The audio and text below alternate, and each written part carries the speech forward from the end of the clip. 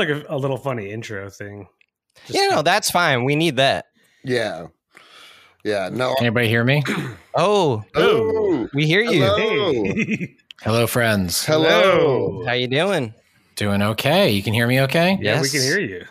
Lovely. I'm constantly worried that my little setup here is going to fail me, which would be bad because, this is how book tours work now is you just hop on your USB mic and log into Zencaster, I suppose, or Zoom, depending on whether it's live or taped. So Nice. this is what it all lives and dies on. Well, I'm so glad that we can make this work. Yeah. Same here. We're super excited. I'm excited too. I love the concept of the pod, and as long as you guys don't turn out to be like KKK members or something. I feel No.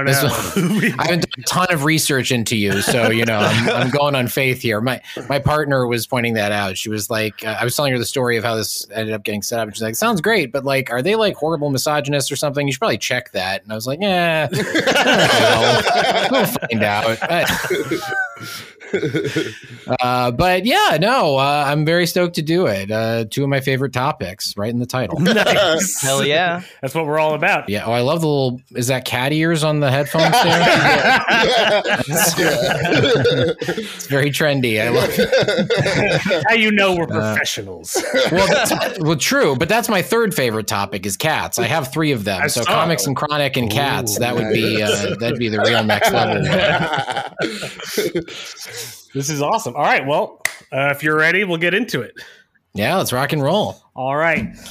What's up, ladies and gentlemen? Welcome back to Comics and Chronic. Today we have a very special episode. As always, I am joined by my co-hosts, Anthony Iannaccio and Cody Willaka-Cannon. Today we have our very first guest. He is a journalist, a writer, an author. He's worked for Wall Street Journal, Vice, New York Magazine, and he has a book out right now called True Believer, The Rise and Fall of Stan Lee. Please welcome to the show, Abraham Riesman. Hey. Very exciting. I thought you say I'm joined as always. Aren't there only like 2 episodes of this podcast so far? Yeah, No, that's cool. I'm not dissing. I just was making sure that I got the timeline right. Yeah. We released the third one yesterday. Okay, great. All right. Mazel tov. Very exciting. Thank you. Oh, man. Well, welcome to the show. It's really cool to have you here, actually. I'm glad to be here. When we put out, should we tell the story of how I ended up here? Yes, For the listeners? Yes, absolutely. so awesome. So I've got this book coming out, and the way you do these things now, especially during COVID, is you just have to get as much media as you can because book tours are not really a thing anymore. So I put out the APB and was just like, anybody, who. Basically, I put out the APB that I wanted media coverage. Certain friends of mine had me on their podcasts, and I started to realize that the best interviews I was getting were on like these rando podcasts with no long-standing gigantic legacy. For whatever reason, those were just where the good questions were coming from, and also it was much more casual and fun.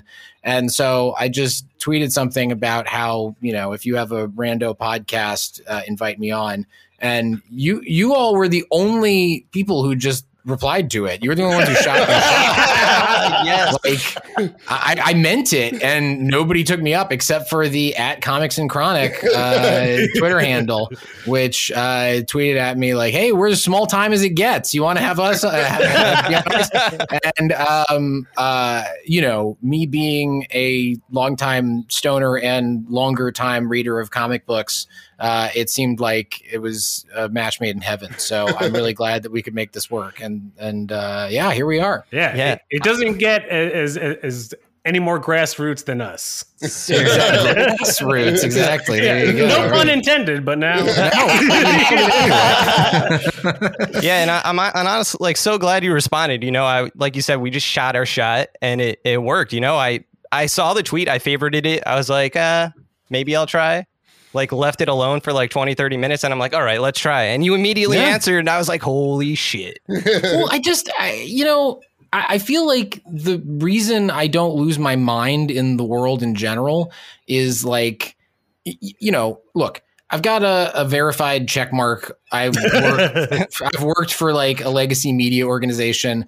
I know the New York media world very well. So I like have those people in my life, but I feel like the reason I don't, completely become a horrible monster is I try to interact with as many like low follower accounts on Twitter as I can, like just interacting with people who are not, part of that shitty, weird ecosystem where we pretend that people who just happen to have lots of followers and, a verification badge are somehow a different breed of human being. And so, I was really glad you guys got in touch just because I don't know. Also, I like to think of myself as sort of having the Barack Obama model for what I'm pushing in my book, which is like small dollar donors. Like I'm going for people who have like less than 1,000 followers who like the stuff that I like.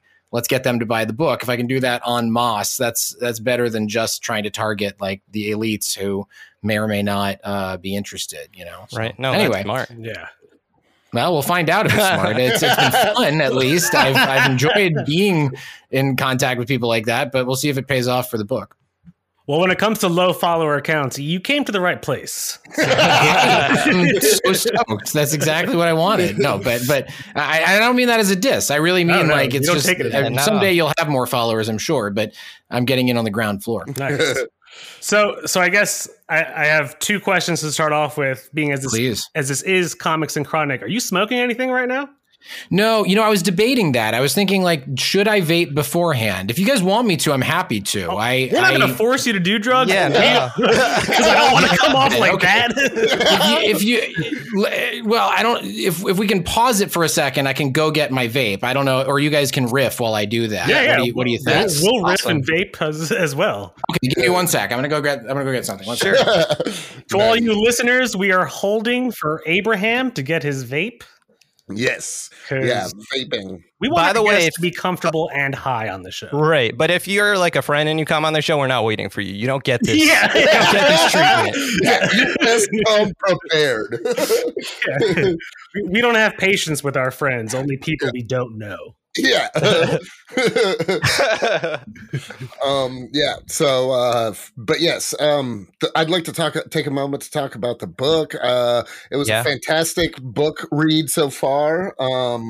There's an excerpt that was released today. Today. Or last week, depending on. Last week, when you're listening to this. Right. Yeah. We'll edit that out. Yes. I'm terrible with time and let's we'll leave it at that. I'm terrible with time. Okay. We're back. 1 sec. Coming back. Get the old headphones on. Okay. I've got my branded Tribe Tokes. Whoa. Shout out to Tribe Tokes. Ooh, nice. Is that showing up reverse? Yeah. It's a cool little switchblade. Unfortunately, the switchblade part is broken. I have another one where it's not broken, but I can't find that one. So you do just looks like some weird little thing in your pocket, and then whoa. That's awesome. That is neat. I believe this is I can't remember what capsule is or cartridge this is. It's a sativa of some kind. I pretty much exclusively do sativa because if I do, I just fall immediately asleep. Yeah, I have a very powerful reaction to indica, which can be fun, but it's not fun for an interview or really, doing work or anything. Being productive. Why am I telling you what an indica is? You guys know what indicas are. I'm giving you the rundown of that. I assume your listeners do as well. Yeah, I'm a sativa. I like hybrids too because sometimes sativa make me nervous. Yeah, like anxiety inducing. I don't know. I'm an indica guy myself. I'm a sativa Fair guy. enough. I need energy. Yeah, me too. I like to be at least somewhat productive when I'm stoned, as opposed to just like completely instantly falling asleep, which, even if productive just means like watching an old Japanese noir on Criterion or something. Nice. Like, that's better than just like I love how the smoke is now enveloping this entire Zoom, all the Zoom windows. We can smoke and vapor. Yeah. This is great. I have to say, this is the first time I've ever like publicly, only in the past like year and a half or so have I started like being open about the fact that I smoke pot or vape, whatever, that I use cannabis. I was very like ashamed of it for a long time. I was like the one kid in health class who like really listened and like incorporated all of the messages about how you shouldn't do drugs because it's going to ruin your life. So then like, I started I didn't really start getting into regularly doing it until I didn't do it at all until I was done with high school. Like I was a big prude in high school and just didn't touch any substance whatsoever. I was just like constantly worried that I was going to lose my productivity and my edge. I was very overly competitive. And then when I got to college, I did it like sometimes in college, a few times. I had some like pleasant memories, but I didn't like have any. It was just, if somebody else had some, it would be an interesting experience. And about a year after I graduated college, you know, a friend of mine was like, we were like smoking a joint on my roof, looking at the stars. And she was like, you know, you can just like buy this yourself, right? Like I can just give you the number of my dealer. And I was like, you can just do that? Like I just always assumed that it was going to be more of a process. Like I'd have to like go down some, you know, rabbit hole of asking people questions to like get the answers and like go to a bar and like grab somebody and smash them to the table and be like, where's a dealer? I need to buy some weed. It turned out to be really easy. It was just like, she gave me the phone number and I called them up and, you know, so that's what, 2009, something like that. And then subsequent to that, you know, I've had periods where I've been like, I got to stop. I hate it. And I'll, you know, quit it for a bit and then get back to a much, you know, a healthier relationship with it. And it's been an interesting journey to go on because really only, like I said, in the past like year and a half, couple of years, have I started like openly talking about it with people. And it's unbelievably liberating. Yeah. Because, you know, it hasn't actually held me back. One of the big turning points for that was like, when I finished the first draft of the book, when I finished the manuscript, you know, that year when I wrote it, I had left work full time. I was no longer full time at New York Magazine because I wanted to, you know, write the book. I needed to have that space. So I was smoking more pot or vaping or whatever, more than like I ever had before.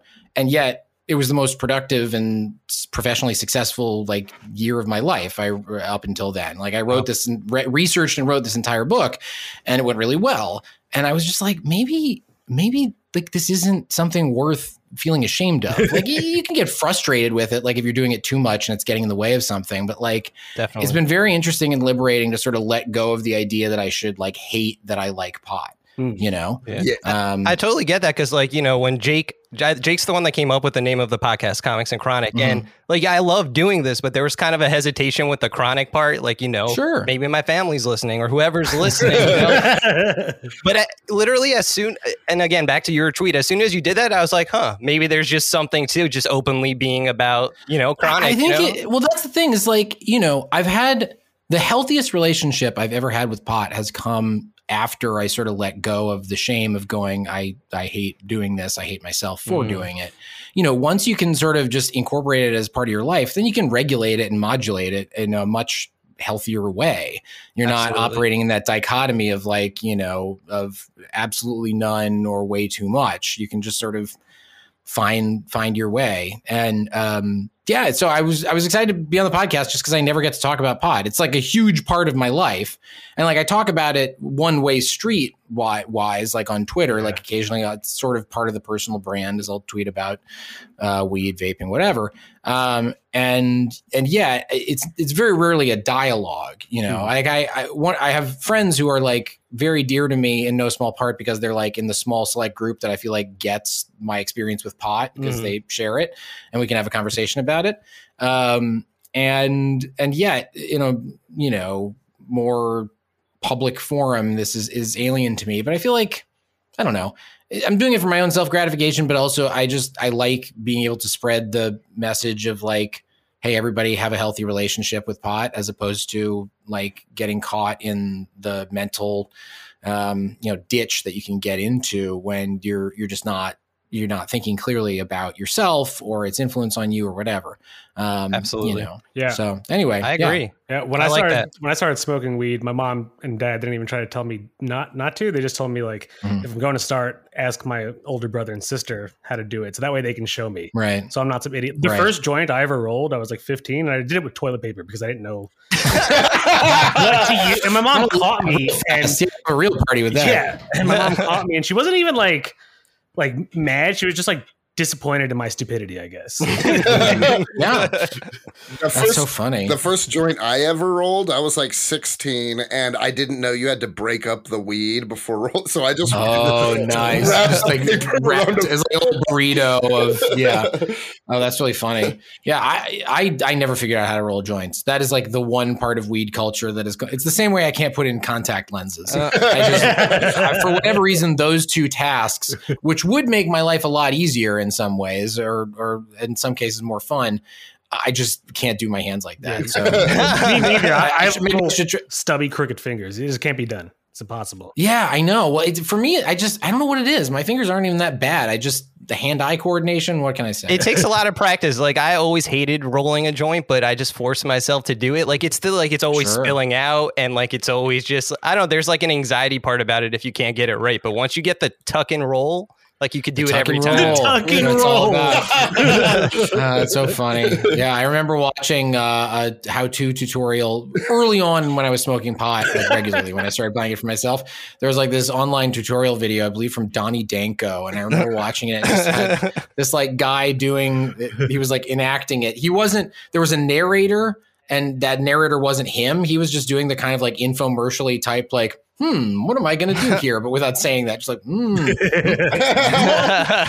And it was, I found it adorable as a short film, but I learned nothing from it. I could not make myself actually get these things right. They always just looked like these misshapen little Cheetos and they didn't burn right. So what are you going to do? So Abraham, I guess one of my questions first is, and I'm sure you got to ask this, but out of all like the pop culture icons, what made you choose Stan Lee in particular to do it? Well, it's funny. I didn't, in both cases of the article that preceded this book and the book itself, it did not begin with me pitching. I've been a comics reader since I was a kid and a Marvel consumer even before I was a comics consumer, just watching the cartoons back in the early 90s. And then I sort of dropped off in comics around college. I was still reading some, but I kind of fell off with a lot of it. Mm-hmm. And then in my late 20s, I got back into comics, and then around then got a job at New York Magazine and started writing about comics just because, one of the great privileges of being a journalist is you can sometimes explore things that you find interesting in a professional context, and that can really make for good work if you do it right. So I was very excited about comics again because I hadn't been reading them for a long time, and the short version is I read at the urging of a friend at a party. I read Grant Morrison's Super Gods, the book, his like weirdo book about like the history of comics / like his alien abductions / the tarot significance of 9/11. Like it's a very weird book. I read it. Grant Morrison, what the fuck? I know, man. But I read it and was kind of, even though a lot of it was completely bonkers, I was like, oh, that's right. I like this kind of bonkers. Like this is sort of what I go for. And I forgot that comics can do that for you. And also he's just writing so lovingly about the comics medium and really just superheroes, I guess, but superheroes more generally. Comic stuff obviously widely overlaps there. So I read that, got energized again. And then a few months after that, got the job at New York Magazine. A few months after that, I pitched doing a story on Marvel. It wasn't even a reported story. This was just an essay. And it was really a take. I'm very embarrassed of it now. There's nothing like factually wrong in it. It's just like I was being kind of a whiny little bee. And it's like it's like a good piece of writing. But it did really well because it was 2013 and like hot takes about Marvel and diversity were like, that was that was good currency to have. Yeah. Because that was Marvel now. I was in favor, right? to be clear, I was in favor of the diversity. This was not complaining about diversity. This was saying like that Marvel's comics output had been more progressive in recent years or months than the MCU output. This is like late 2013, fall 2013. I believe the occasion was the launch of Agents of S.H.I.E.L.D., the show. So it's a very different time in the history of the MCU and sort of the popular conception of the MCU and of Marvel as a brand. Because like now I would be shocked if I saw somebody on comics Twitter, progressives on comics Twitter praising Marvel for basically anything. Like there's been this real dramatic drop off of good faith and goodwill among the fandom for Marvel. But at the time, sure, there were like haters, but it was still kind of a slobs versus snobs thing. Sorry, I was getting distracted there. But the MC, sorry, I should turn this off because I'm stoned and I'm going to keep seeing these little notifications come up and they're going to keep bothering me. Anyway, so I can't figure out how to do it. So anyway, I got to write this article yammering about diversity, and I was on the right side of history, but I just was being kind of a ponce. And it did really well. And then after that, I wrote another one, then another one, then another one. And it turned into this little niche that I built at Vulture, which I still can't believe happened. It's the luckiest thing that ever happened to me in my life. And I just started writing about the comics industry. And so it started with essays, takes, and then it turned into takes that were like slightly reported. Like I wrote a thing about how great Days of Future Past, the original comic, was when Days of Future Past, the movie, was coming out. Uh-huh. And like, I just thought, there's some questions I don't have answered. I guess I could just call Chris Claremont. Like, if there's one thing that I've learned in my years of doing comics journalism, one thing that is more important, I think, for fans to understand than anything else is these guys are not just guys. These people are not famous. Like these people that we assume are powerful and influential, wealthy, whatever, the people who make comic books are not. They're none of those things. They are awesome in a lot of cases. Other cases, they're complete douchebags. Mm-hmm. But no matter who you are, unless you were Stan Lee and maybe Rob Liefeld or Todd McFarlane, you are not famous. You're not actually famous in a global mainstream sense, and you're almost certainly not wealthy because the industry pays shit. Yeah.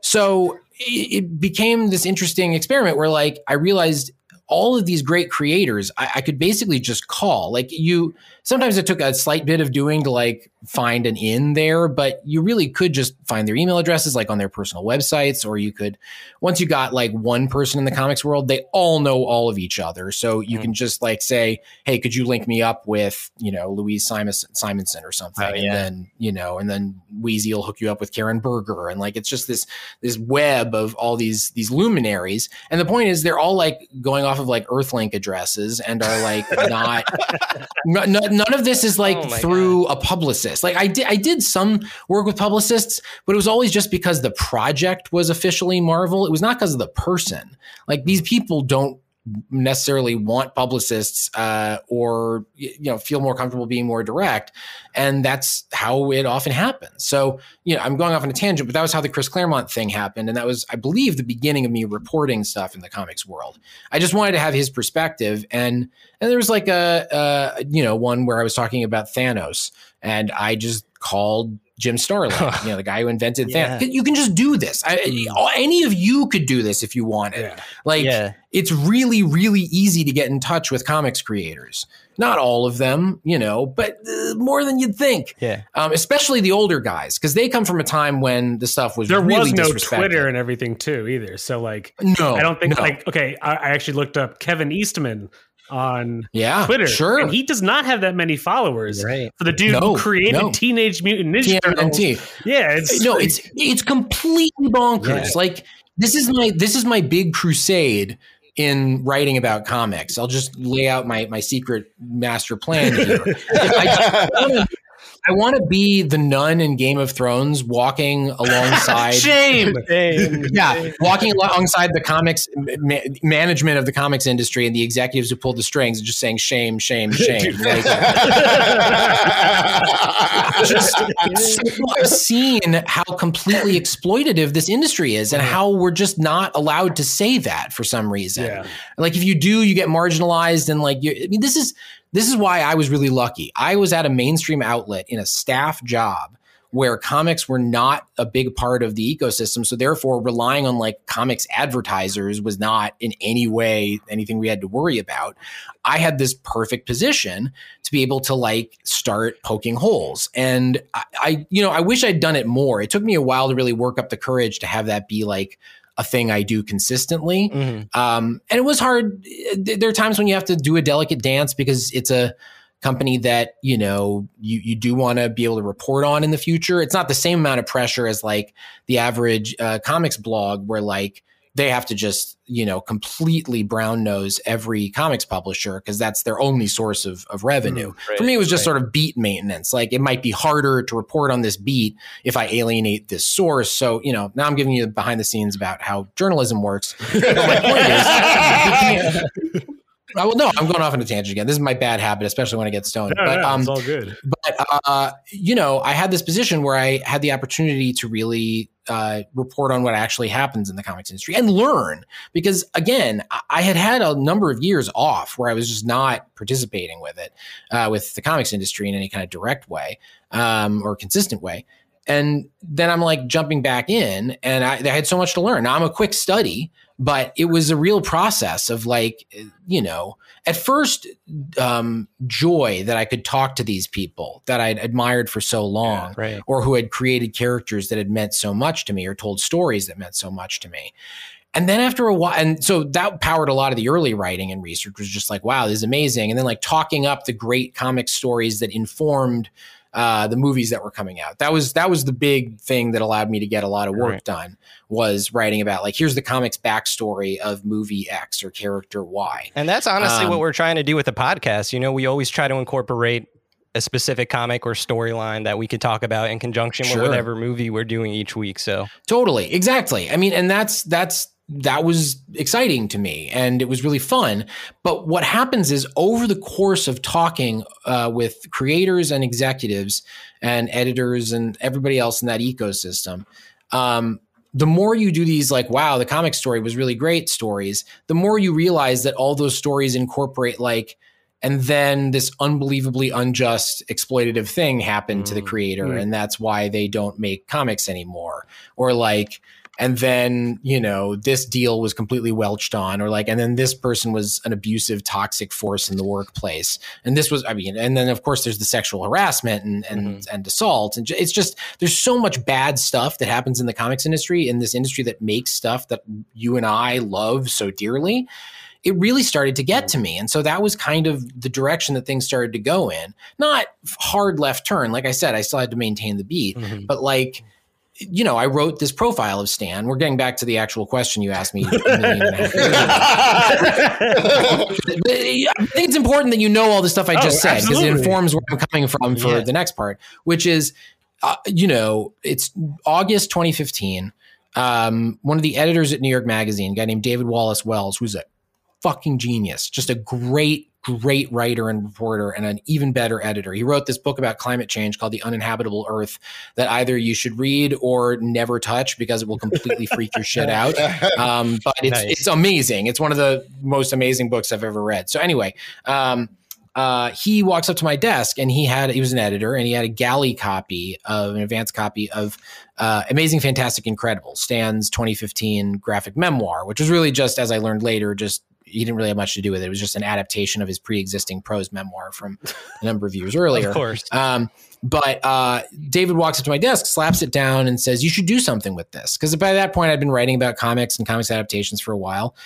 And immediately my little idea bulb lights up and I'm like, this is great. Like, this is such a cool opportunity. So I said, sure, absolutely. And I spent the next week, like, looking for sources and reading existing material, trying to get an interview with Stan, all this stuff. About a week in, I go talk to David and I said, hey, you know, it's going really well. I'm getting a lot of interesting stuff. And before I could get like more than like a minute into my spiel, he goes, whoa, wait. I meant you should like write a short review of this book.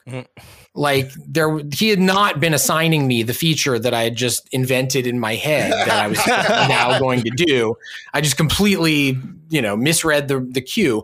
But to his credit, and I will be eternally grateful for this, his response was then to say like, you turn up some interesting stuff. Go. Let's see if we can make this into a feature. Nice. So it took a long while. You know, it's like one of these great journalism stories. You very rarely get to say that stuff like that happens to, but I'm glad it happened in this case. So then I worked on it. It took a long time because How long did it take between the research and the actual writing of the book to like complete this? Of the book, yeah. So the research of the article is kind of the beginning of the research for the book, and so that's again like August 2015.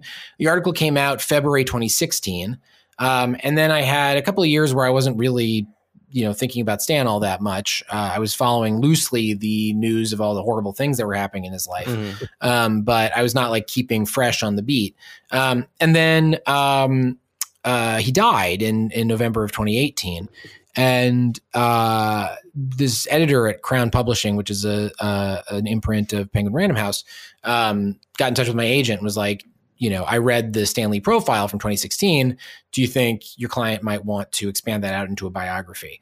And I was very intimidated. I almost said no. I was just because I had other plans. Like there were other things going on in my life. This was not something that I was building up to. And I felt like I was also trying to transition away from writing about comics all the time. I was trying to write about other topics as well. And so initially I was like, I don't know. And then I had like multiple friends just sort of slap sense into me and be like, the fuck is wrong with you? This publisher in the English language came to you to ask you to write the book. Like you fucking do the book. So that was the right answer. And I got, I'd write an outline, but it was a pretty smooth process. Started the research in earnest around December of that year when it became clear that the book was actually going to happen. I guess it was even earlier. Maybe November. Anyway, so then it was about a year of almost exactly a calendar year from when I got the contract and really started doing the research to when I turned in the first draft. So that year was kind of the sprint. But I was able to do it because there had been buildup of that whole 6-month period in 2015, 2016. And, subsequently there's still been a lot to do, but it's not quite the same, total, horse blinders on thing.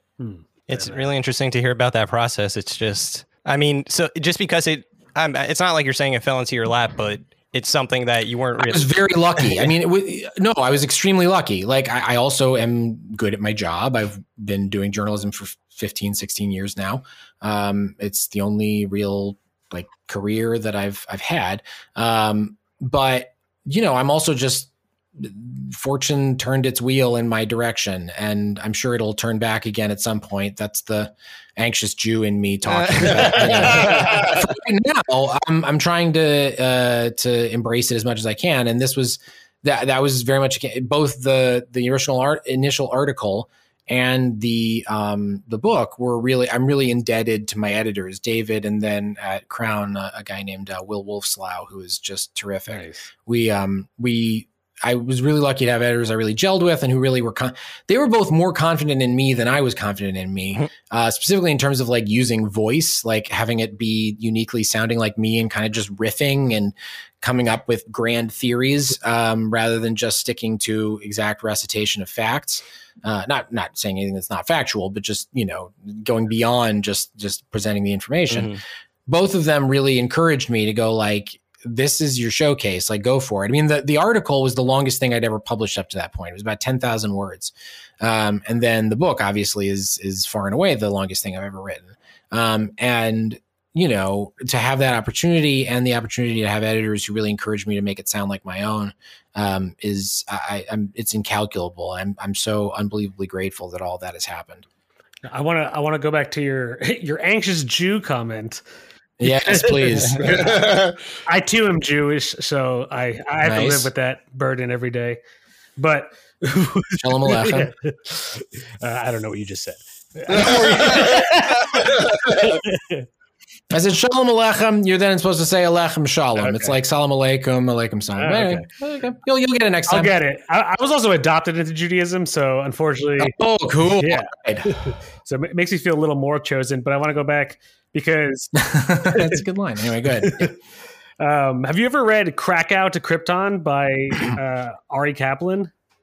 Not the whole thing, but I've read parts of it. Because I liked what you were saying earlier about how, especially more so in the day that the comic book industry was really exploitive of creators and them not getting their credit. I know Joel Shuster.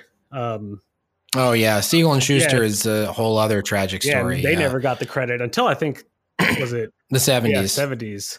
I believe it was 70s. Yeah, no, it was, yeah, that's a whole other awful story, but it's emblematic. I mean, that kind of stuff was just the order of the day for decades. And to a certain extent, it still is. Yeah. It's slightly more professional now, but not by much. And you still have like ridiculous shit that people get away with. And awful treatment for people who are being unjustly discriminated against or just treated like garbage because the people in charge are even bigger garbage. Right. You know, it's just, I'm not going to name names, but saying all that, I don't think anyone could actually reasonably disagree with, right? Yeah. Like it's just, once you know about the inner workings of this industry, there's no way to talk about it honestly and not sound like you're just anti-comics, which I am not. I think the comics medium is one of the most amazing, life-changing things you can possibly imagine. I mean, even regarding it like that just seems too small. Yeah. Like saying it's great doesn't convey that it's just this. It's magic. It's words and pictures. It's something that's existed in some form since time immemorial, and now we have this set of idioms that are just fascinating. I love comics so much, and it just fucking rips me apart that the industry is so bad. Yeah, like it's just, you have abusers and harassers and people who are, racists, and it's just awful, and you get like, that's not even getting into like Comicsgate, I mean, where like you have the creators who are like still working despite the fact that they're in that world. It's really wretched in a lot of ways, but there are so many good people in it. Now, a lot of bad people, but like the people who are like truly from the cloth of the good comics geek, who make it in that industry, even though making it in that industry is not the same as making it in the wider world, it's still really gratifying to see. And more important, just from a selfish perspective, there are a lot of geniuses out there who make stuff that I'm just glad exists. I am not on Team Comics. I am just very much on Team Comics creators and consumers, as opposed to, the big kahuna and the bad people in the bunch. I shouldn't say bad people. I hate calling people bad, but you know what I mean? Bad behavior. Yeah. What is it about the comics industry that you think makes this so easy to get away with?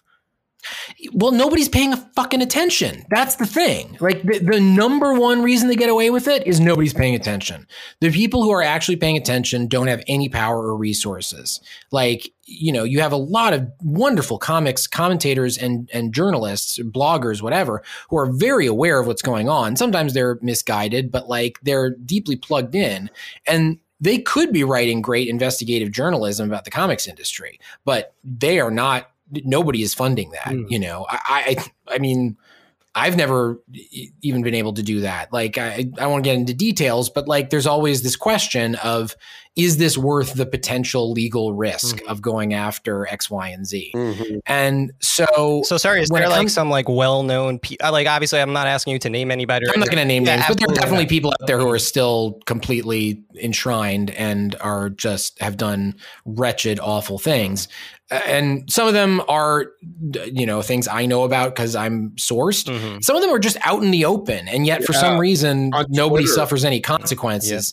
Yeah. And so, there's a lot of people like that. It's really, really bad. It's especially bad for women and people of color, and trans people, and it's just,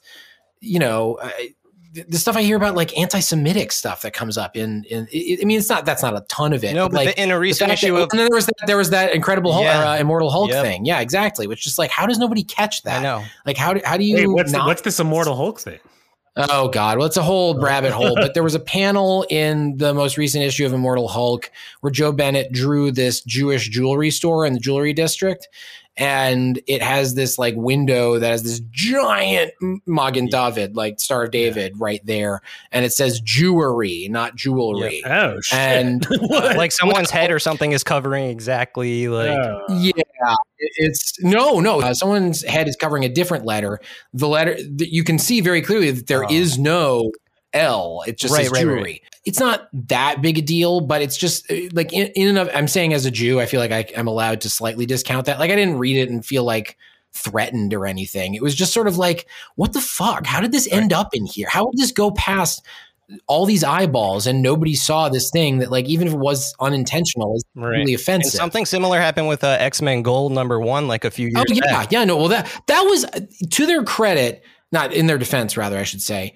X-Men Gold #1 was a weirder situation because the main stuff in there was anti-Christian from an Indonesian perspective, because the artist, the penciler, was Indonesian. So he was slipping in messages from this, slogans rather, from this campaign against, I believe it was a regional governor or maybe a mayor who was Christian, and the Muslim population would say, some members of that would say awful things. So those were up there. I would be shocked if somebody was able to detect that stuff. There was I feel like you kind of get a pass for missing out on like hyper specific racist slogans or bigoted slogans from around the world. But there was that Kitty Pryde thing in that same issue. I did not read that as anti-Semitic personally. I thought that was, it didn't even seem anti-Semitic, whether or not, let alone whether it was intended as such. But the point is, with Joe Bennett recently, it was just a reminder that comics are put together so slapdash and so quickly with so little oversight, which is something to remember and is kind of an emperor has no clothes moment. And the other thing is just that people are not trained. Very often these are people who are not training themselves or have not been trained to think about, marginalized identities while they're not that, I mean, Jews, it gets complicated when you say marginalized, but like minority groups that have historically been targeted by bigotry and bigoted imagery, which Lord knows in comics, there's a long tradition of that. You gotta try and excise that part. Absolutely. Oh God, sorry. I'm just going off on a rant right now, but like, it's just, I also feel like, because going back to like holding these people accountable, that because it's not like when we were talking about how no one knows who these people are, these artists and these writers, it's harder to put a face to them. So it's not like actors and musicians that you can hold them accountable so easily in the public eye. So they probably do tend to get away with more. Well, and then the thing that also complicates it is like, if somebody does do something bad, because the industry is so terrible and so many of these people are, the point is, you can. Oh God, I lost my train of thought. Damn it! This is my number one problem when I smoke pot. Everything else, I'm so lucid. My memory doesn't really go, but I will just have these moments where, like, I get distracted by a mote in my eye, and then abruptly, it's like the train has completely jumped the track. So I'm going to ask you what I said, although I remember it being somewhat rough. But what was I saying? Shit. Are we all too stoned? It's fine. It doesn't matter. It's just more of me ranting about how the comics industry is terrible. I remember now. You can always end up with the shitty fact that, like, if somebody did do something bad, they can plausibly be like, look, I'm not wealthy or famous. Like, the consequences of this thing will really ruin my life. And that just ends up complicating and muddying the waters every time. You have to have all these moral calculuses in your head.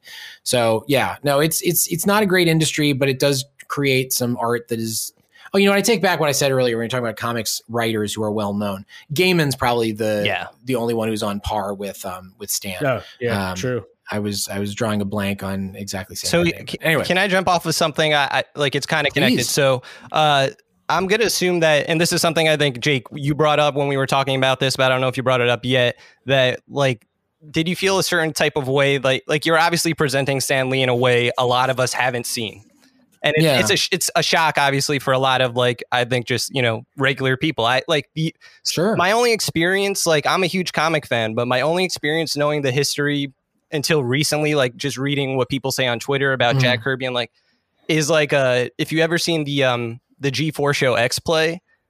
No, I haven't. What is that? Back in the day. So it was just a video game review show back in the day. But they used to have this segment called the Stan Lee Experience. And it would be like, what? Oh, yeah. Right. Oh, go on. What were you going to say? So it's just like this guy in like a cheap, like, Stan Lee costume, just kind of talking like him. And he's always just shitting on Jack Kirby. Like, that's the whole shtick. Like, whatever Marvel game. That's so funny. I heard about that, but I hadn't actually watched that. It's just not on my I should have looked at that. It's hard to find. I don't think it's on. Is it hard to find? Yeah. Okay, yeah. It didn't cross my radar, but that's fascinating. Yeah, it's just something I remember. And when that came out, I'm probably like 14, and I'm like, really? Like, why are they showing Stan Lee as like such a garbage person? And I found it hilarious. Yeah. No, I mean, for a long time, the way it's worked is it's word of mouth. It's like somebody at the comic shop, somebody at a con, whatever, tells you, "Hey kid, did you know that, Stan isn't so great?" That's when you start to get, the knowledge.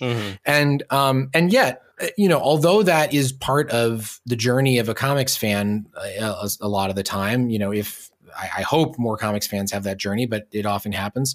That's part of, that's how it used to work. And it would be what I tried to do with this book is go like, can we codify that? But also more importantly, investigate it and do it. Even the people who will tell you like, oh, Jack was ripped off. They don't necessarily really have facts or research that they've done into that. That's also just word of mouth that they heard from somebody else. It's, whether or not it's true, you're not having outlets that are financing actual investigative journalism into this stuff or just journalism really at all into this stuff. So, I wanted with this book to kind of take a stab at that and just say that it's a story that everybody should know. Yeah. Like it's not even just if you're into comics or into Marvel or into superheroes, like it's so emblematic of so many things that are just fucked up in the contemporary American society. I mean, or in the American 20th century. Like you talk about, like, we're supposed to believe the American dream, like, is this and that, but Stan Lee, did the opposite. Yeah, Stan was that was the thing. Yeah, I say that in the introduction. I was like, Stan's whole bit was that he was the embodiment of the American dream, which was if you work hard and stay true to yourself, you'll succeed.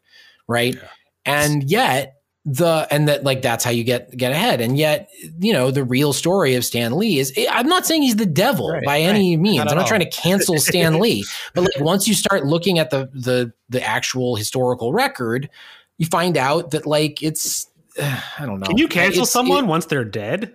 How does that? Well, I will say there are a lot of withering comments I get from people who don't like the book. Despite not having read it. I actually have a question. I have a question about that. Yes, please. Because Stan Lee, like we mentioned, is so well loved by mainstream fans and generally comic book fans. Were you hesitant at all to hear that backlash of them? Especially because we all know him as like, I'm 32 years old. We're all in our 30s. We grew up seeing him in these cameos. He was already an old man, so already has this grandpified image.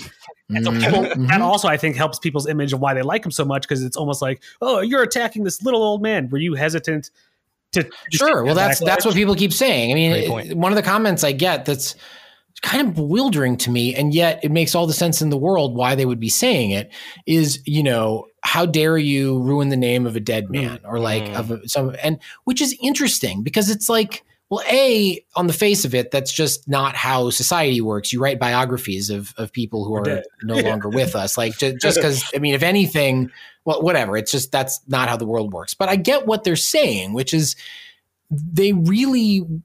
Stan means a lot to people. Mm-hmm. People have really incorporated Stan Lee into their lives, into their personal cosmologies, into their sort of personal religious relationship with Marvel or with the movies or whatever. And, there was a line in, this writer, Dorian Lynskey, wrote a review of my book that was really just sort of an essay about it that was very nice. And he, damn it, I lost my train of thought. What was I just saying? You said Dorian Lynskey. Dorian Lynskey, right. What was the line though? He had a good line in there and I can't remember what it was. Oh, God damn it. See, this is what I was nervous about doing this interview, because when it's with just me and my partner, then it's fine. But anyway, he means a lot to a lot of people. And I approached this topic with respect for that. Like, I'm not trying to ruin anybody's childhood or whatever. That's not the goal here. The goal was to tell a story that's rooted in evidence and doesn't have any rose-colored glasses. I never really had that kind of relationship with Stan Lee as a brand, as a person, whatever. I was very aware of him. I watched the Marvel Action Hour when I was growing up. So I saw those little live action intros he would do. That was my introduction to him. And then I read comics later, and it was still the era when it was Stan Lee Presents, insert thing here. And then I will tell you in a moment the story, or remind me to tell you the story of when I met him, the one time I ever met him, which was when I was at Wizard World 1998. I believe it was 1998. And I went it was my first con, and I'll just tell you now. So I got in line, and this was 98. So it's Marvel's still in Chapter 11 bankruptcy. Yeah. Stan is doing nothing. Stan has not had a successful project in decades, but he's still technically at Marvel. And the whole industry has cratered in general. So I went to this con. Like, this is around when I started reading comics, by the way. That's what I love about the millennial generation is, like, there's a significant portion of us who, like, started reading when comics was at its, like, lowest point. Yeah. The industry, and in some ways the creative work as well was, like, at the worst, especially superhero comics was in just the worst place that it had been in a long time. But so Stan was signing that day, and I waited in line for, like, 15 minutes. That was it. Really? Like, 15 minutes, half hour. Like, there was a line, but it wasn't that big, and you didn't have to pay anything to get the signature. You just walk up and hand him something, he would sign it. And like there in the book, I have a picture of me getting the copy, beat up copy of Fantastic Four number 47. I'm getting it signed in the photo. I slid it over to Stan. He's dressed up like Stan. My mom takes out this disposable camera that I'd given her so we could document the moment. She takes the photo. That's the image that's frozen, and we have that image now forever. And then the moment, nanosecond after that flash goes off, after what you're seeing in the photo, Stan looks at me, looks at my mom, and I'm not making this up. There's no reason why I would make this up. He looks at me, he looks at my mom, and he says, "You've immortalized me." Holy shit. What? Yeah, it's pretty weird. What? It's a little weird. Yeah, I know. That's what he said. So flash forward, and but that was, although that was a cool moment, I never really developed that kind of emotional relationship with the idea of Stan Lee. But I get why other people have. And I have quotes from people like, not just pros and fans and everybody, people who really were moved by the presence of Stan Lee. So the story that I told is not just all negative. Right. It's something that I found interesting in the story too, is that, like, when you present Jack Kirby, you're presenting him just as truthfully. Like, a lot of his stories, don't always add up. A lot of his stories don't add up. Yeah, sure. Does that mean he was lying? Who knows? I mean, one of the things that I keep saying about this book is, like, the number one thing I want to convey is you have to live with ambiguity, whether it's moral ambiguity or factual ambiguity. You have to live with the fact that there are going to be things you never know, that you just don't have a firm answer on, because people fucking hate thinking about that. That's not people being dumb. That's just the human brain doesn't want to have ambiguity. Ambiguity it's dangerous. Right. And the message I was sort of trying to convey is, like, Stan is neither saint nor sinner. I mean, he was, neither saint nor Satan. And who else is that way? Literally everybody. Yeah. Like, it's just, it sounds so simple. It's like this dumb, almost truism to say something like that. But you have to remind people, especially when it comes to contemporary celebrities. People really have this, lowercase s Stan culture right now, where it's like, the thing you love is the greatest thing in the world, and the people who make it, or the person you identify it with is the second coming. And then that's how people get away with shit. You treat celebrities like they're not real people, and you end up with, like, fucking Justin Timberlake. Like, only now are people waking up to the fact that the guy sucks. Hey, Alpha Dog is a great movie. I'm a big fan of. No, I'm a huge fan of Southland Tales. I think Justin Timberlake is great in Southland Tales. But like, my point being, when you worship somebody like that, they can get away with anything because you're not looking for it. And then on the converse, just in terms of, like, ruining your brain, sometimes something will happen that causes you to criticize that person, and then they're just human excrement to you. Yeah. You just, it's all or nothing, and it's just not a healthy way to live your emotional and mental life. But it's really hard to accept that there are things there are questions you can't answer about a person, whether it's, did this thing happen? Who knows? Or was this person a good person or a bad person? Well, there's no real answer to that. It's not just that you won't know. When you were doing your research, did you have one of those, like, noir moments where someone came out? It was like, Abraham, you're digging too deep. You need to turn back. You're asking the wrong questions. Turn around. Yeah. I mean, I don't want to get into details, but there were a number of people who wanted to chase me off the story. I mean, there's a lot that people, when people read the book, they'll see why. Like, there's a lot of bad stuff that happened in Stan Lee's life, and a lot of money on the line, and a lot of people's legal futures on the line. You know, so there were a lot of people who tried to not like buy me off, but, you know, tried to charm me into portraying them well, or tried to bully me into portraying them well, or you know, leave veiled threats. I'm picturing like Sopranos goons coming up to you. It's not quite that. Well, I mean, it's not quite like that. It's just, you know, it's interesting. I don't want to get into too much detail because I don't want to, you know. All right. But it's a sensitive topic, but it was interesting to have this situation where there were things that people didn't want me to know, and then that other people really wanted me to know, so I'd hear about it from the other person. So you know, it was a real long, wild process reporting this. So can I go back to something you were talking about, just like the way like you have to present a person, obviously saint or Satan or whatever, because I know you're working on something like another I'm writing a biography of Vince McMahon next. I have a contract with Simon & Schuster to do that one. Another very complicated figure. I don't want to get too much into Vince just because I want to hold my powder for when I write the book. But no, I mean, another person who there are a lot of parallels with Stan. Okay, that's what I wanted to ask. Okay. Yeah, a lot of differences, but they are both people who, you know, and this is, I think, not spoiling anything that might be in the Vince book. They're both people who really took industries that were regarded as redheaded stepchildren. I can say that because I'm a redhead and a stepchild. You know, they took these industries and made them cool, which is very difficult to do, and had not really been done before either of them pulled it off. And like hip, you know, not just because both wrestling and comics had been huge, popular things, but they were never really regarded as like, other than like the occasional Roland Barthes essay, it was never really considered like high culture, much less hip, you know, something that was cool.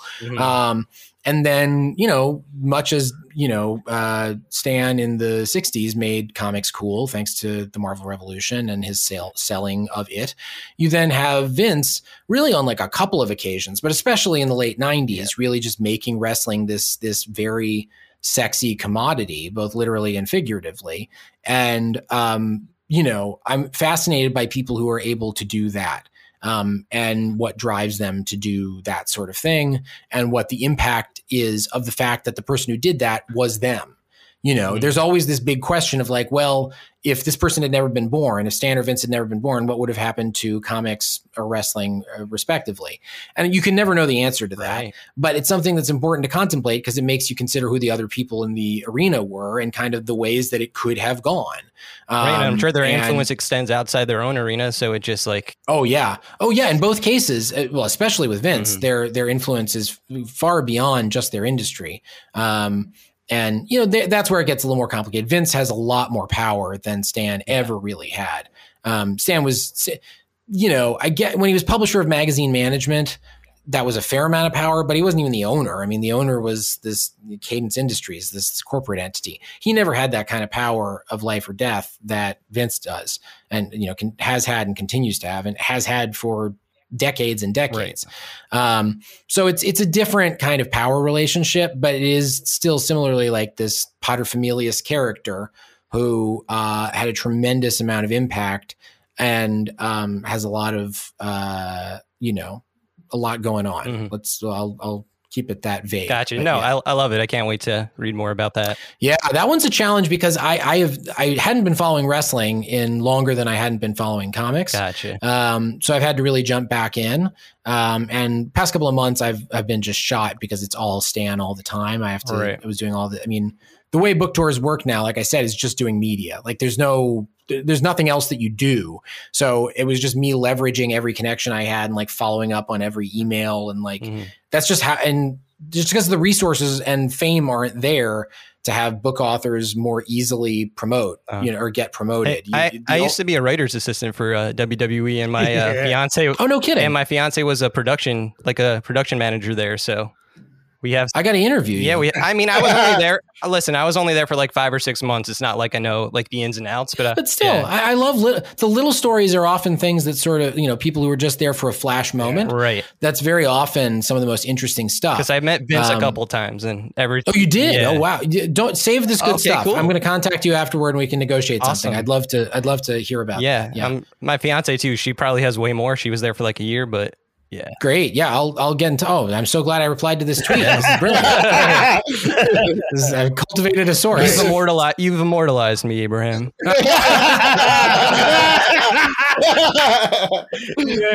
Nice. Bringing it back. Jeez. All right. What else you got? Hey, if you had to write about any superhero, who would it be?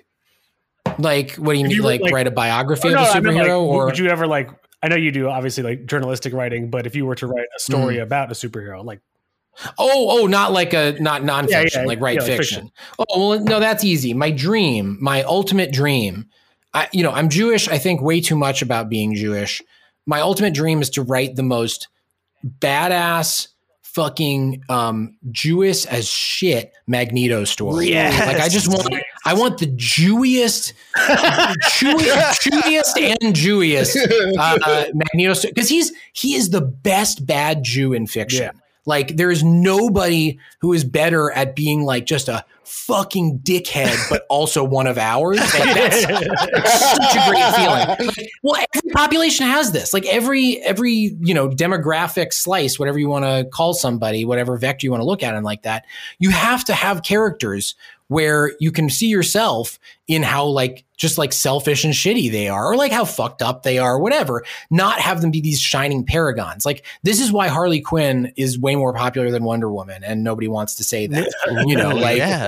Like Harley Quinn's reach extends way beyond just like people who actually watch superhero movies. Like that's just metastasized. My 2-year-old niece asked to be Harley Quinn for Halloween. Like out of exactly. nowhere. Harley is just iconic. And I wrote this whole long feature about Harley's development and reception back in, I believe, 2015. And what I ended with was this quote from this one Harley cosplayer who was like, the reason I love her is because she gets to be completely messy. Like she's just a total mess. And usually female characters in superhero comics are just written as like fucking, Wonder Woman or, any number of other, just sort of like bland, kind of doesn't want to offend anybody. Have to be perfect. These are characters. Yeah. Characters that just like are so perfect because everyone's so afraid of offending. And that makes sense. Like, I would rather people be bland and not offended. But, if you can pull it off, the ultimate magic is being able to have a character where it comes from a place of respect for the community that you're writing about, that this person is plucked from, but at the same time depicts them as like a fucking mess of a human being, because that's something that we can all relate to. Mm-hmm. And Magneto, I feel like, is just, for the Jewish population, the best example of like, here's this guy who's like, could not be more Jewish, right? Like he's a fucking Holocaust survivor. Yeah. Like he went through it.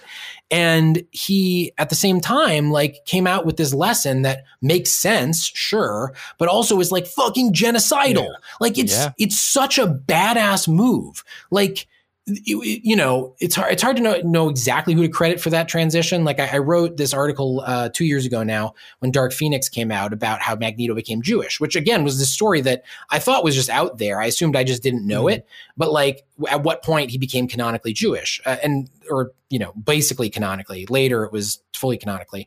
And, it turned out that it was just like Chris Claremont, who I found out was Jewish, which is crazy to me because the name Chris Claremont betrays no Yiddishkeit. Well, he's a matrilineal Jew, so his father is not Jewish, but his mother is, and by Jewish law, that means he's fully Jewish. Your mother has to be Jewish. Well, we can go into a whole conversation about Jewish law later, but Claremont was Jewish, and not like practicing, but he was aware, and he went to Israel and lived on a kibbutz for a little bit, and he was the guy who went, it makes more sense for this character if he's Jewish, and like lived in was in the camps.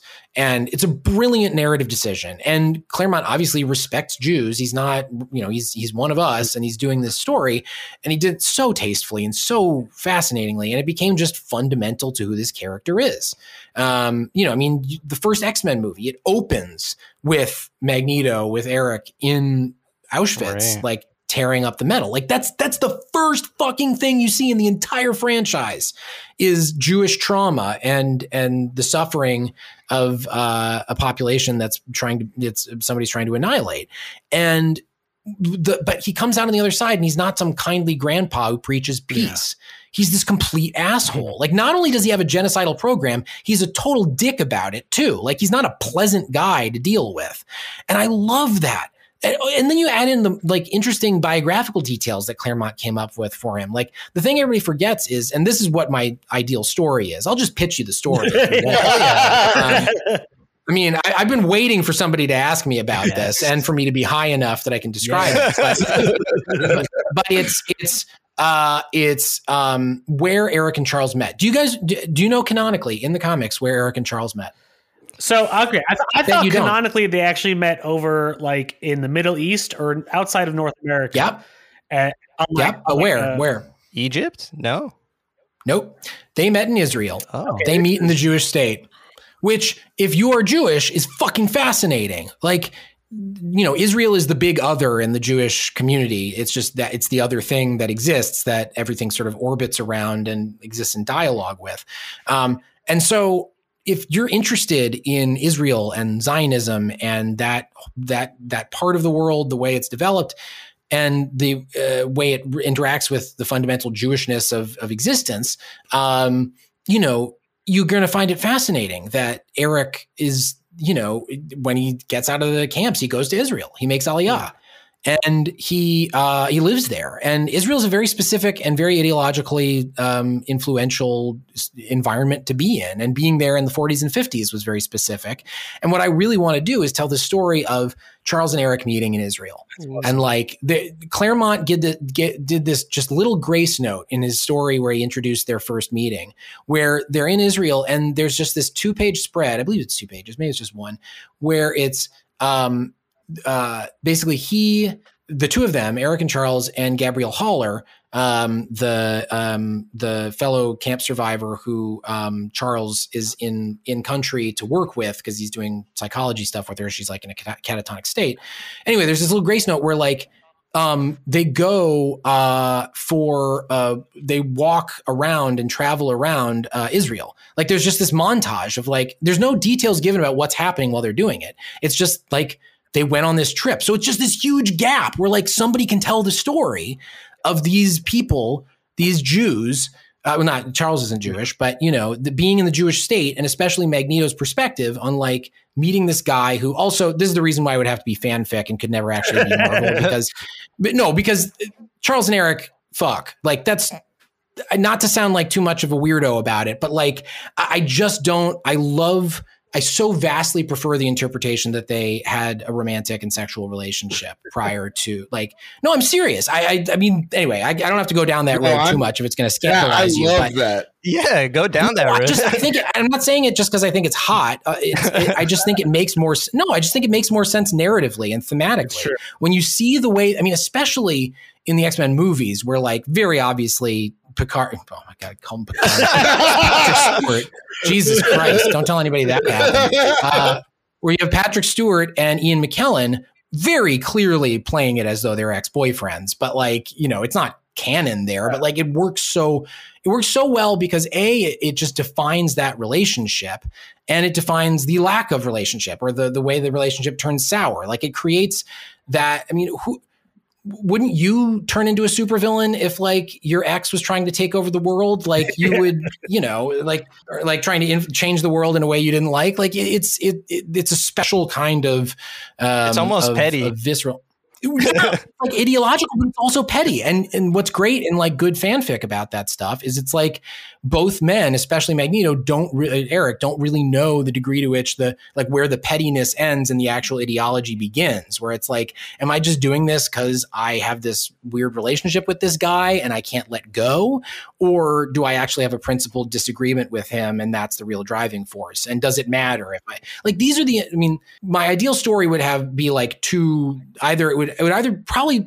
I would debate whether I want it to be set and entirely take place during the trip in Israel, or whether I want that to be flashbacks and have the core thing be something set more contemporaneously.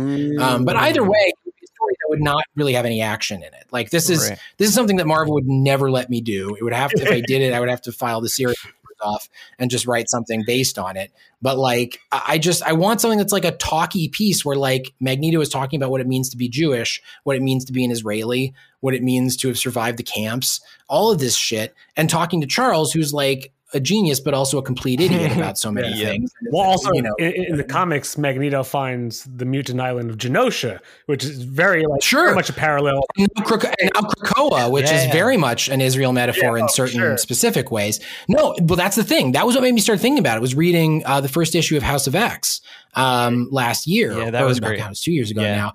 An amazing issue of a comic book, like one of the best single superhero issues I've ever read. And seeing the way that Hickman, who I don't know whether he's Jewish or not, I once asked him and he didn't answer the question, so who knows? But it was over email, so he just ignored that I asked him. But anyway, but the point is he knows his shit. Like whether or not he's Jewish, he gets the dynamics that play into Zionism and this idea of sort of separatist self-defense. That guy's so smart. I love Hickman. Hickman's a very smart writer, very, very smart writer. And that was what got me thinking about it. I was like, why has nobody done a story about like this directly about Magneto and Israel?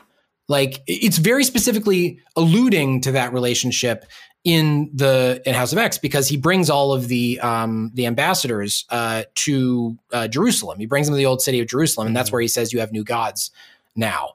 It's very deliberately placed in the Holy Land.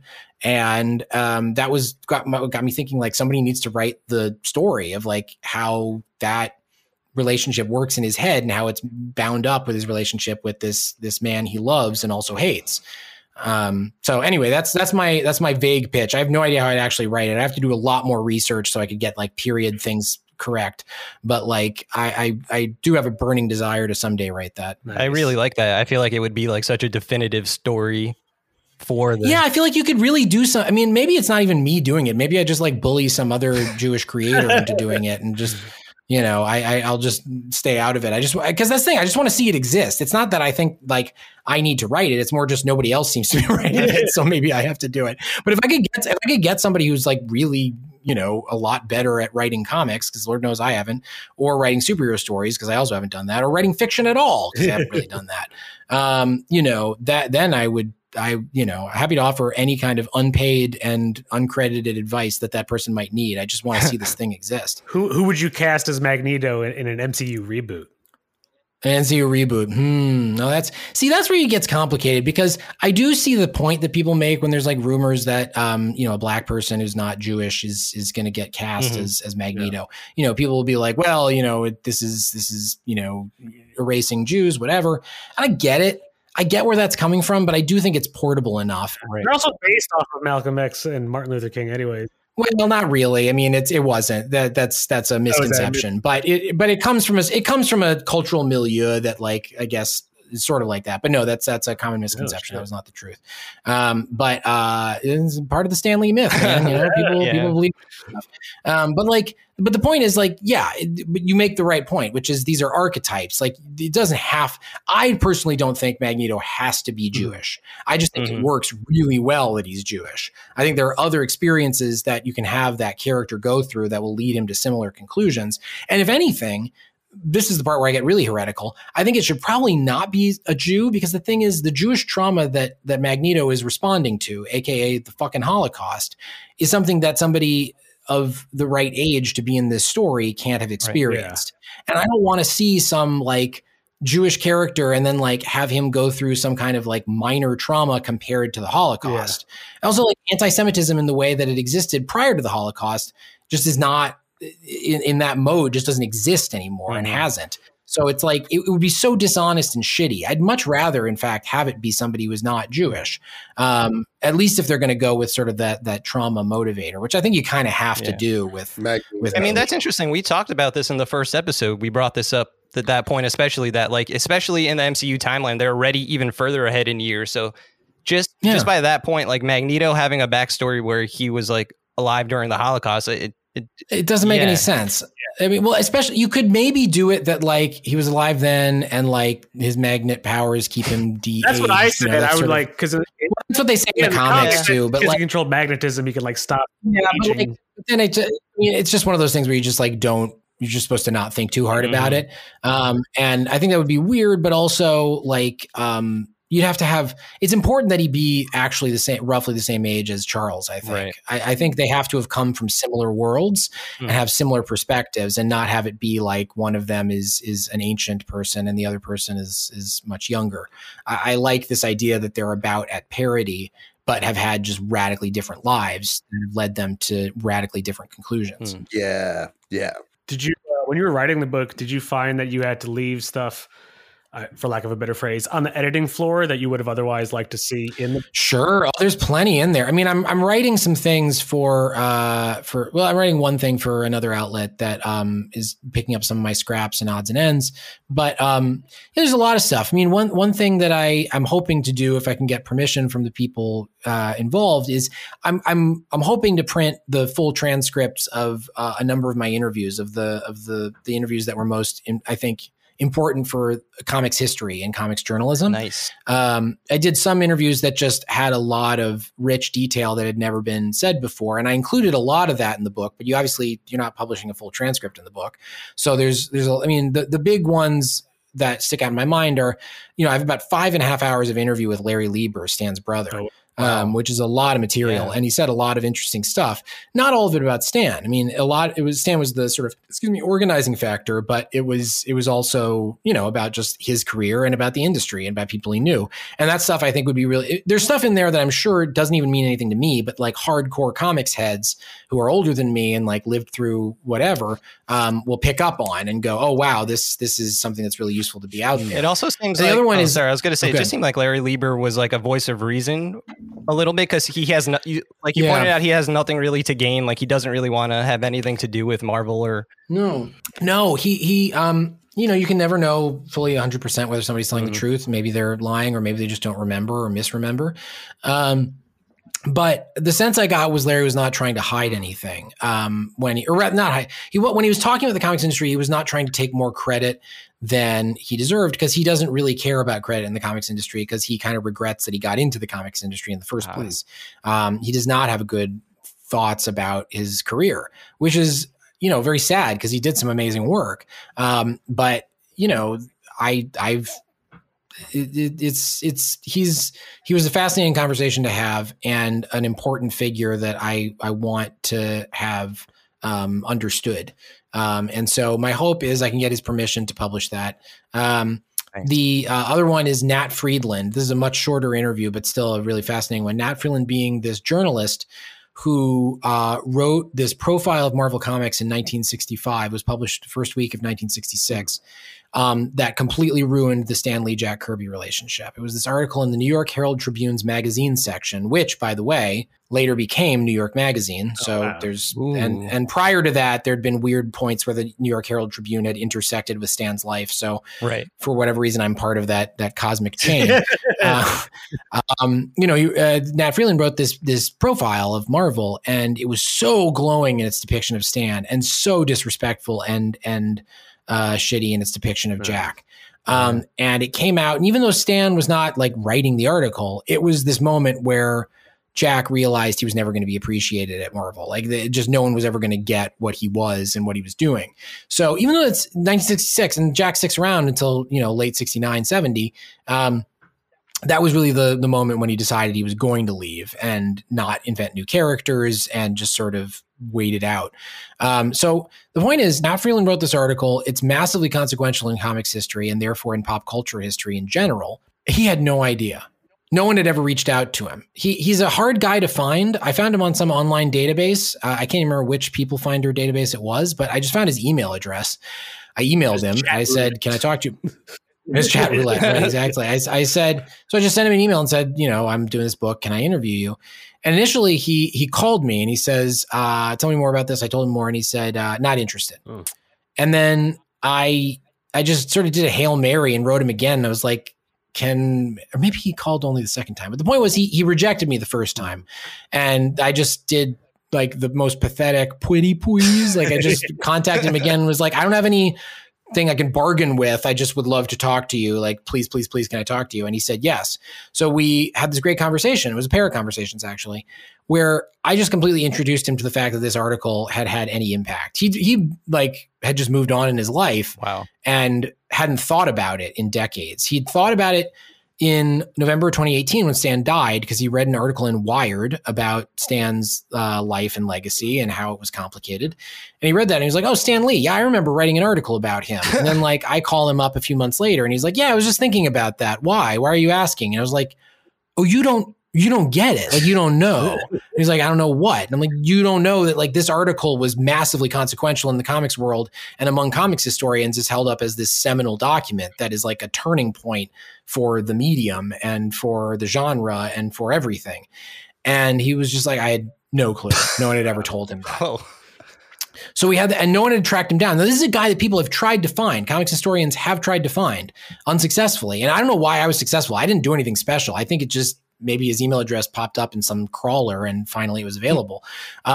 But you know, I think that interview is important. I mean, there was stuff in there that illuminated how that article happened and what went into it and in the aftermath of it. And I found it fascinating. My hope is I can get his permission to just publish that interview just on my website or something for free, just so people can have access to it and incorporate it into whatever research they do. Because the comics historian world of just amateur comics historians who like all have day jobs and just do this because just for the love of the game and are the experts on this stuff, you know, I owe them everything. I mean, a lot of this book would not have been possible if I wasn't standing on the research that those people had done. So I want to just contribute back to that and be like, okay, well, here's something that may be of interest and may help in future attempts to suss out what makes this industry so fucked up, you know, how it turned into what it is today. Yeah, I feel like this is it's got to be one of the most important books on comics history of all time. Which? Your book. Mine? Yeah. Oh, well, there aren't that many. So, but I thank you. My hope is that it will have, I mean, look, beyond tooting my own horn, I just hope it does legitimize comics journalism and history a bit and like legitimize it to the point where people can get resources to do it, because it's really fucking important. And it's a shit shame that there is no backing for it happening. So, you know, I'm not going to be under any illusion that this book is going to like, you know, mean reams of investigative journalism into the comics industry, as much as that may be necessary. But hopefully it can encourage editors to be a little more excited about the idea of publishing stuff about the comics industry. I would count that as a win more so than really almost anything else. Yeah, I'm hungry for more for sure. So, and I'm hungry for lunch, so I'm going to bounce off. But yeah. Well, dude, are we good? Yeah, we're totally good. Dude, thank you so much for coming on the show. Dude, this was great. Yeah. You got to have me back on. I've never done like a stoned interview about like comics before. This was the best. Dude, thank you. Yeah, next time I got an article coming out or something, I'll hit you guys up and we can set this up. Yeah, man. Cool. That sounds great. Yeah, so cool. Abraham Riesman, thank you for coming on the show. His book, I'm too high. True Believer, I got it. True Believer, The Rise and Fall of Stan Lee is out right now. You can go buy it. Yeah, it's available where books are sold. You can go to abrahamriesman.com and you'll find links there as well as blurbs and descriptions and everything. Although I guess if you've listened to this whole episode by now, you probably know whether or not you're going to want to buy the book. I don't think additional information is going to be all that important to you. But yeah, abrahamriesman.com. It's I before E. Dude, thank you so much for coming. Thanks, guys. Hey, take care. Bye. Have a great one. Talk to you soon. Dude, I am hungry too, but are we still recording? I think we're still recording. Oh.